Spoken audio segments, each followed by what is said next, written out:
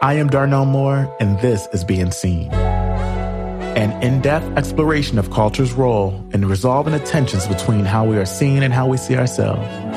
Focused on the gay and queer Black male experience, the first season is a space to explore culture with leading artists, writers, activists, and entertainers.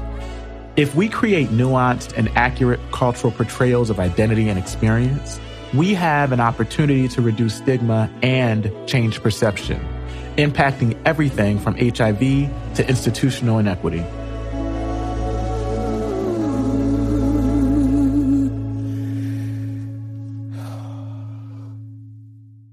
I spent a summer in Detroit at what was called the Detroit AIDS Project. And that's notable because it wasn't a department, it wasn't an office, it wasn't designed as if it was a commitment long-term.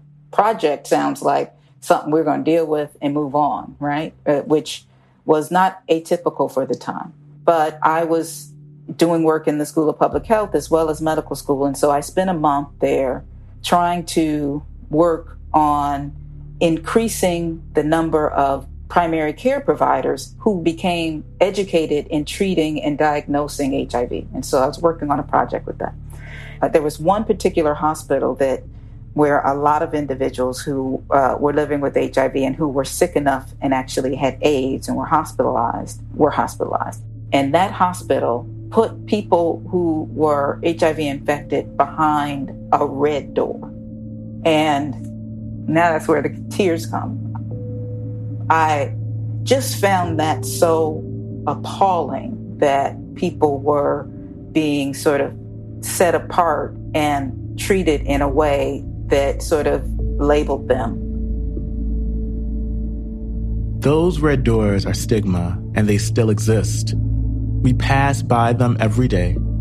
They are in our communities, in our churches, and sometimes in our own families and homes.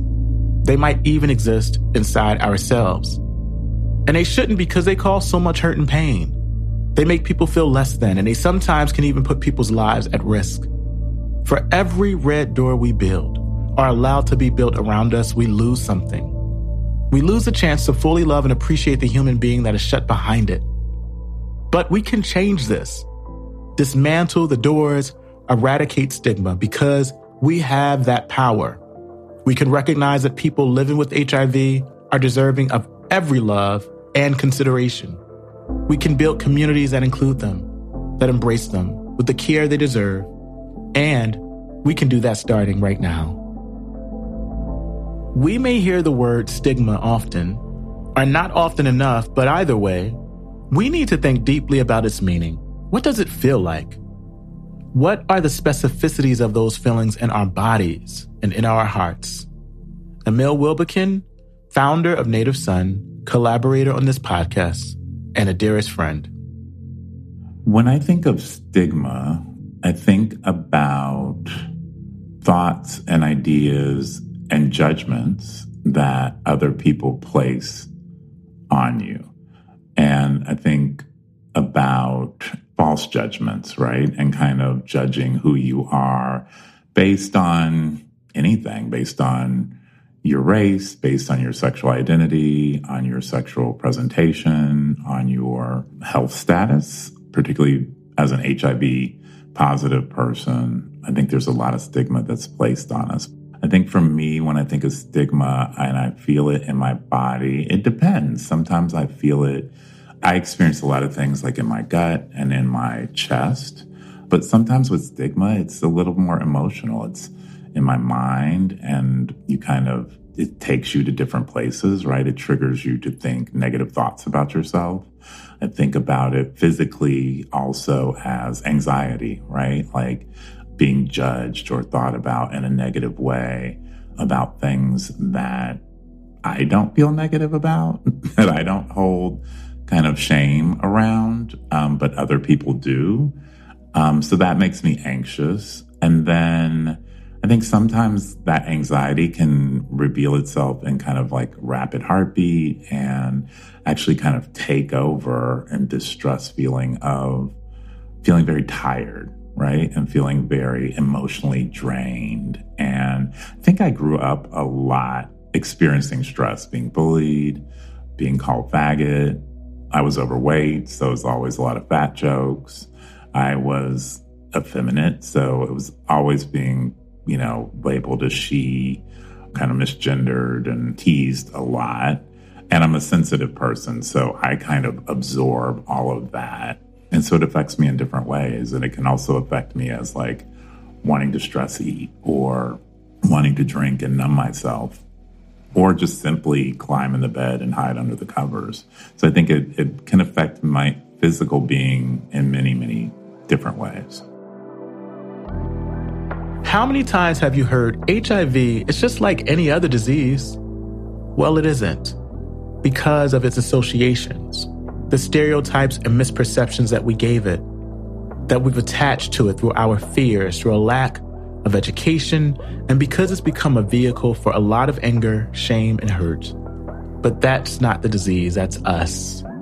And we need to make sure we are loving on people living with HIV by letting all of that go. Kimberly Smith, Head of Research and Development at ViiV. You mentioned the bad old days and that story, which is heartbreaking. HIV, AIDS, we have grappled with this for decades. And in that time, in a lot of ways, there have been advancements in terms of treatments, right? And the standard of care, which in some ways have far outpaced some of the sociocultural advancements that could impact how we think about the disease, right? One of those is stigma. Why do you think that is? Why do you think it is that we are, in terms of the science, have been able to sort of move forward in terms of the sort of science of the heart? We still have some work to do. What is up with that? I think that it was so bad from the beginning, where, just every negative label that you could place on a person was placed on individuals living with HIV. It was just the worst you possibly can imagine. And I think that it was so bad and people were so uneducated about it that even today, as people have learned more, they just never took the time to understand enough about how wrong all of the labels and the stereotypes and the misinformation, how bad it was. I also think that there was such fear and hysteria at the time that, again, unless you took the time to learn something and get to know about the disease and more information, if it wasn't affecting your life directly, you didn't take the time to know about it. And so that stigma persisted and still persists. I think it's better than it was, but it's not gone. And so, people still carry a lot of self-stigma because it's been ingrained in them from their interactions with every aspect of the world, from their families to the healthcare environment to, travel to even still places in the world where you can't travel. There's just so many places where people are confronted by it. There's reasons for people to still carry that self-stigma. And so, we still have a tremendous amount of fight to get rid of that. But I do push back on the notion that, HIV is just like every other disease and say it's just like high blood pressure or it's just like diabetes. While it is treatable like those, they never carried that kind of stigma. They never had that.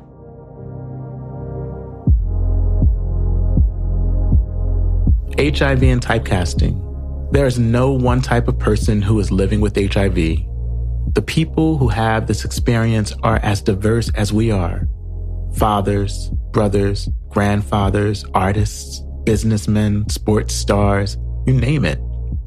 That's why we need to see and embrace the individual. Make space for them to be as multi-dimensional and complex as everybody else. Kimberly Smith, Head of Research and Development at ViiV. And given that, I'm even more specifically, I'm thinking about the type of misperceptions around that impact Black gay men in particular. What are some of those misperceptions or stigmas around the type of Black gay men who is living with HIV? Oh my God, it's, so when I think about, in the 20 years of HIV treatment, where I took care of patients, I met every type of Black man you can imagine. I took care of living with HIV, from your banker to your grandfather, who most of the conversation was about fishing, and then I would be able to talk about his treatment, to guys who are homeless on the street, to guys who had just gotten out of jail, to just anybody you can imagine. And so the stereotype that it is, all the negative stereotypes that says that it is only men who are a particular type of man that are living with HIV are all wrong. They just don't fit. And the notion that individuals are not invested in their health, not able to adhere to taking their medications, not interested in prevention, all of those things are also not true. Not committed and not in monogamous relationships. That stereotype is so wrong. So all of them. I mean, the reality is that Black gay men are just like any other demographic, that the diversity of their lives is as diverse as anyone else. And I experienced that in taking care of men for many years. If we have experienced stigma, or if the people we love have, what are the tools that we have that might allow us to push back against it? What power and practice can be found in empathy and affirmation? Emil Wilbekin. I recently had a conversation with a woman who was born HIV positive. And it was really interesting because I realized that it was the first time since I've been positive, which is, almost 20 years now, where I spoke to a straight woman, cisgender woman, about being HIV positive. And in the conversation, what was really interesting was that we share a lot of the same stigma that we receive from the public, and a lot of shame that we live with about our status, but also our bodies and around sex. And it was interesting to me because I was like, oh, this is so fascinating that a Black cisgender straight woman goes through the same internal monologue that I do as a Black gay man living with HIV. And so I think it was helpful for me, right? Because I didn't suddenly feel like I'm in this box or that something's wrong with me, but also understanding that someone else who is not the same gender as me is going through the same exact trauma and shame and judgment and stigma and processing that I'm going through. I mean, some of the shame and stigma that I feel about myself and my body because of my HIV status, like sometimes I don't feel attractive. Sometimes I don't feel like I want to be vulnerable because it's like, hey, I'm naked. I want to have sex and I want to have a good time and I want to be sensual and I want to be intimate. But it's like I have this shadow on me because I live with this virus. Even though I take medication and I'm undetectable, I still go through these thoughts of, am I worthy? Am I enough? Am I attractive? Does that make me less attractive because I'm HIV positive? And then it questions, that triggers other questions, right? About my physicality, about the way I see my body, the way the world sees me. And, being with partners, like, are they okay with it? Are they scared of contracting the virus, even though it's almost an impossibility? And I think some of these thoughts and eventual conversations are helpful to make other people realize the similarities that we have and that we live with, that, you may feel as a woman, as a trans person, just about yourself. But on your best day, what do you say back to yourself? How do you change that narrative? On my best day, I affirm myself. I really and literally practice affirmations every day. It's like I think of 3 things. A lot of them are around that I'm a beautiful human being, right? And that one comes up a lot because I have to reaffirm myself that I'm attractive, that I am beautiful. And that doesn't just mean physically beautiful, right? That I'm beautiful as mind, body, and spirit, that I am as a human being beautiful. A lot of other things that I think about is being courageous, being strong, being fearless. I have a trans friend who she told me about, she started doing the affirmations, and she would do 3 affirmations every day, but she would also look at herself naked in the mirror every day. And she had to learn to love herself in a way that was her armor, right? And I love that. Like, it resonated so strongly with me. And so I do, as often as I can, if I'm getting ready to take a shower or a bath, like, look at myself naked in the mirror. And, I'm older, I'm, thick because of the pandemic and being isolated and quarantined, but loving that anyway. And I think that's what we have to do. I think a lot of the work that I do with Native Son is about us loving ourselves first.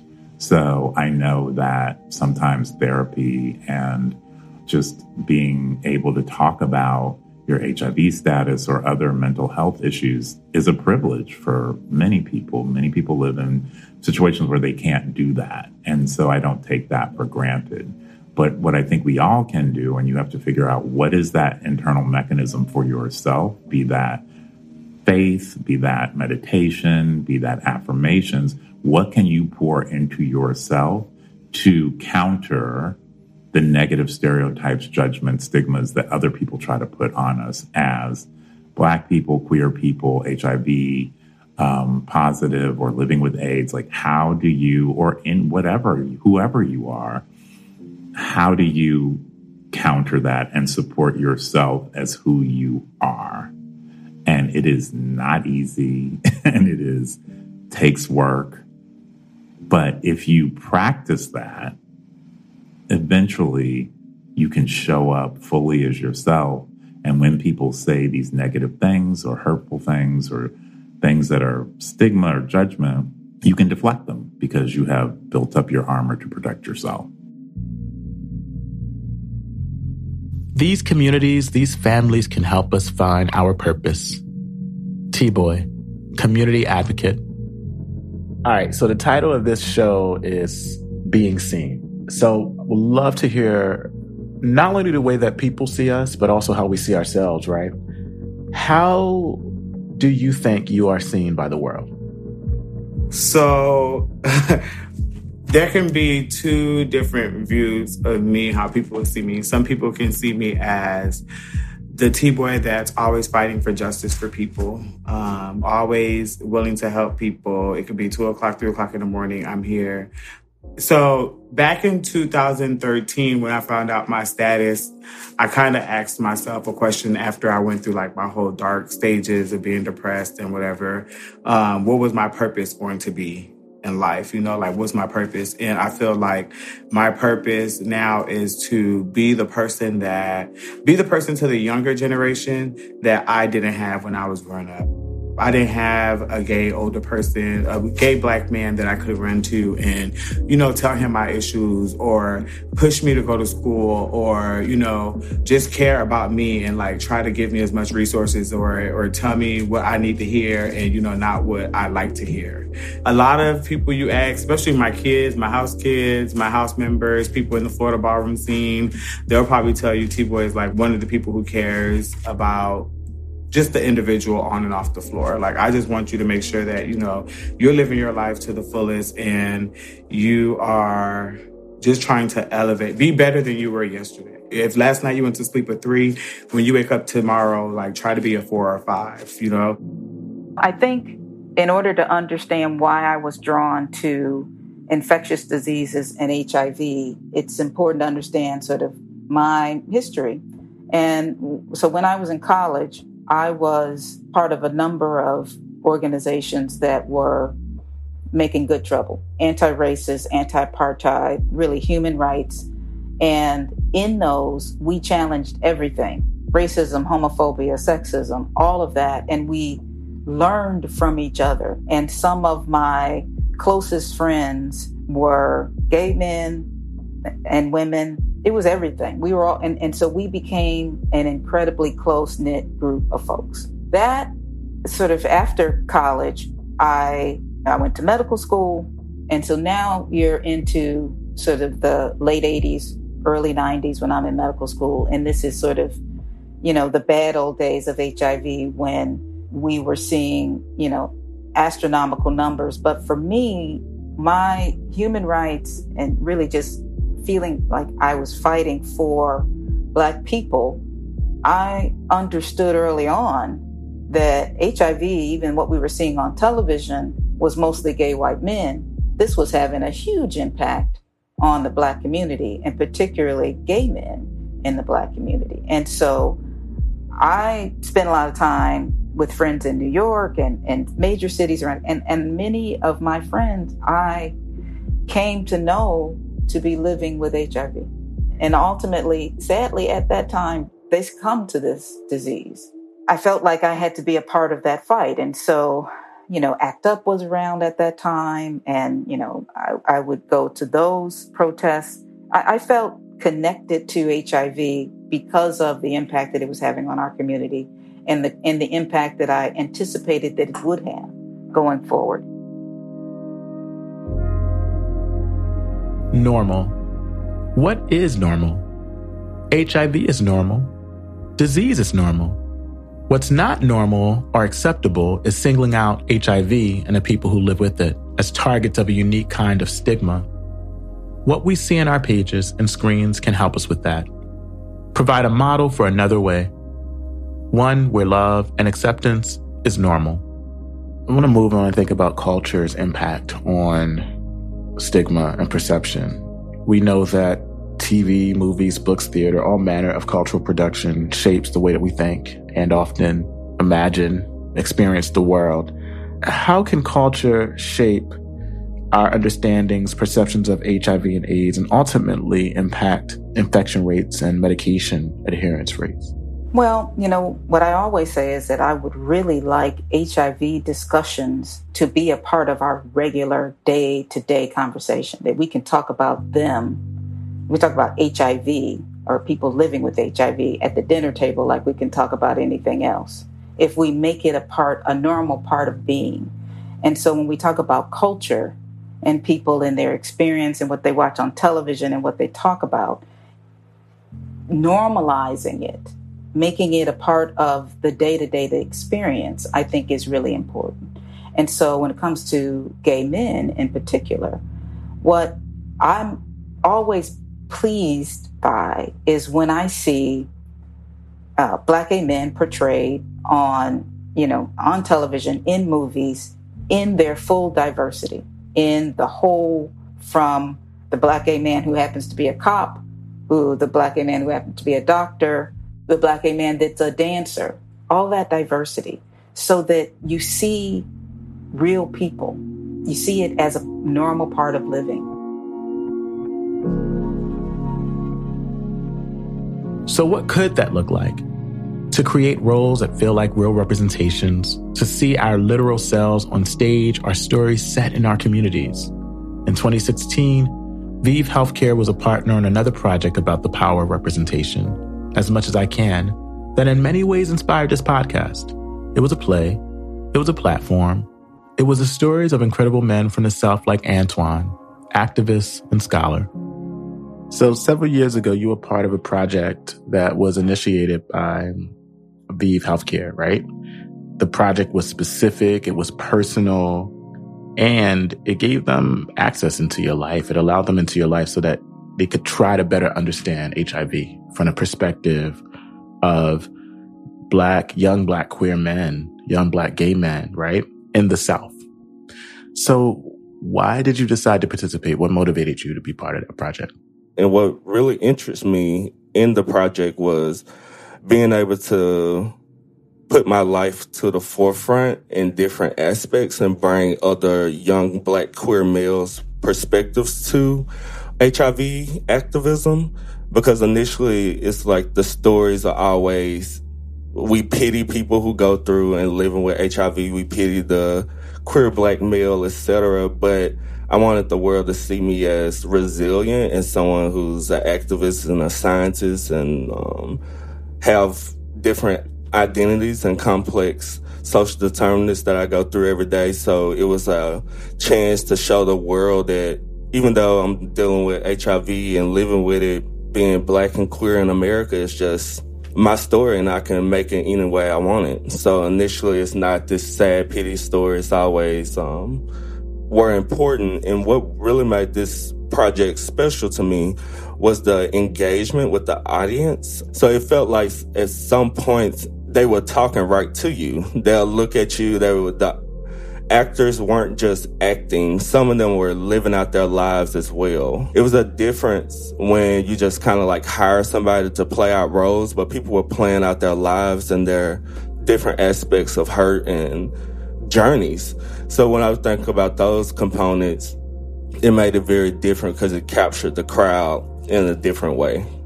It was very emotional to see how individuals who have never been introduced to this type of work, or they heard about HIV but really didn't know about HIV, and then to be able to be in something so informal and so engaging, and like to make them understand the different complex realities of like HIV, and thinking about science and thinking about art and all these different things and emotions and expressions. I've watched individuals cry. I watched individuals awe. I watched individuals simply be baffled through the idea because they didn't know that in some type of ways their biases play into how people feel. So how do we create change? How do we move people towards acceptance and love? One way is through our communities, the ones that exist and the ones we create. Emil Wilbekin and Kimberly Smith. The idea of Native Son is simple. It is about creating safer spaces for Black, gay, and queer men to have fellowship, to inspire each other, to empower each other, and to celebrate each other. And so when I first started the movement, one thing I did was a listening tour, and I met with different Black, gay, and queer men who I didn't know.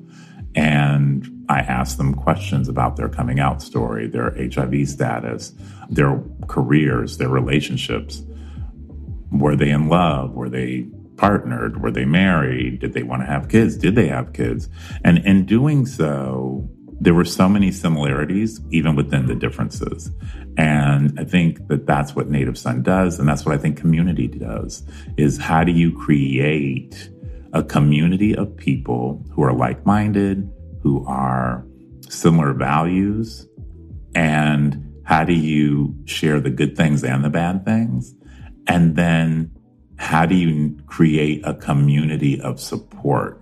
And so support to me means we aren't judgmental of each other. And if someone falls down or makes a mistake, you lift them up, you comfort them, you talk to them.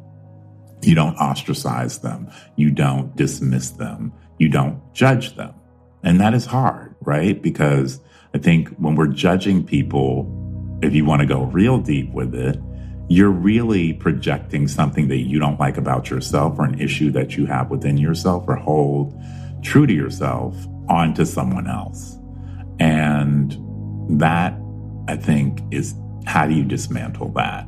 And so for me with Native Son, it was really important to create this community of Black, gay, and queer men globally. Yes. And then my last question is really about the types of roles doctors can play when it comes to connecting to patients, to people, and creating a more equitable power dynamic where there's an authentic partnership around care and treatment. I think there's a role for both doctors or healthcare providers to play, but also I think that the person on the other side, when we go in as the patient, we have a role to play too, in that we've got to take some ownership and go in and be demanding. It has to be. Otherwise, it's not going to work well. So I encourage docs to really get to know their patients. And then on the patient side, it is important that you go in and challenge that person should be hearing you and paying attention to you. They need to be understanding what your needs are rather than just writing the same script for every person that walks in the office. You know, I would see patients when we would start talking about HIV treatment, I would show them several options for treatment. And I'd say, this one has this pro and con, this one has this pro and con, this one has this pro and con. Which one fits into your life best? And that way we're doing this together, and there's an investment in that. There's an investment in the selection of the medicine, and we're working through that. And so, it's got to be a relationship. And what we live, what we experience, what we document together becomes our archive, our proof of life, and a demonstration of the fullness and the worthiness of our existence. Emil Wilbekin. So I think archiving is really important. I mean, I am a pack rat Virgo. I keep everything because I want there to be a legacy and evidence of my existence long after I'm gone. I'm not keeping these things because of my ego now. I'm keeping these things because I have intentionally done work to elevate and amplify and change the narratives of my community. And so one of the things that's very important to me with Native Son, and I think it's very obvious when you look at our social media and the fact that Instagram is our biggest platform, the largest community gathers there, because it's an archive. It is an archive that we exist. It is an archive that we are successful. It's an archive that we are able to be loved and in happy, healthy relationships. It's an archive that we can have kids. It's an archive that we are successful in breaking barriers in culture, in politics, in finance, in art. And that I think about our ancestors and how many people we don't know that existed that literally have been erased. They've disappeared. How do we unearth the people that came before us? How are we capturing and celebrating who is doing the work right now and how we exist right now? And then what does it look like in the future? For me, archiving is self-actualization. It is really holding on to the memories, the moments, the images, the diplomas, the artwork, the choreography, whatever it is, the family, right? The community, the friendship, the squads, that we exist, that we live, and that we matter, right? That we're whole, that we're enough. I can't say this enough, and I say it at every Native Son gathering, is that we are worthy and we are enough. And when you think that you are worthy and enough, and you know that you are worthy and enough, then you want to capture those images. You want to capture that video. You want to share your existence so that we can, in my opinion, support generations to come so that they don't have to go through the trauma, the pain, the isolation, the feelings of unworthiness, and the stigma that society and colonization puts on us. Hear this. You are worthy and you are enough. If you are living with HIV, you are worthy of love, self-love, romantic love, communal love. But if you have judged, if you have shamed, if you have put up a red door in front of someone who deserved so much more, you too are worthy of learning how to love even when you are afraid and accept even when you don't understand. We have the treatments, the medicines to end the HIV epidemic among gay and queer Black men. What we don't always have is others' commitments to love us, to lift us up, to see us, to affirm us so that we know we are valued, so that our families, our churches, our communities, and our neighborhoods become spaces that protect us and support us in caring for ourselves. That is a medicine that we also need. One that takes away stigma. One that each of us has the power to give.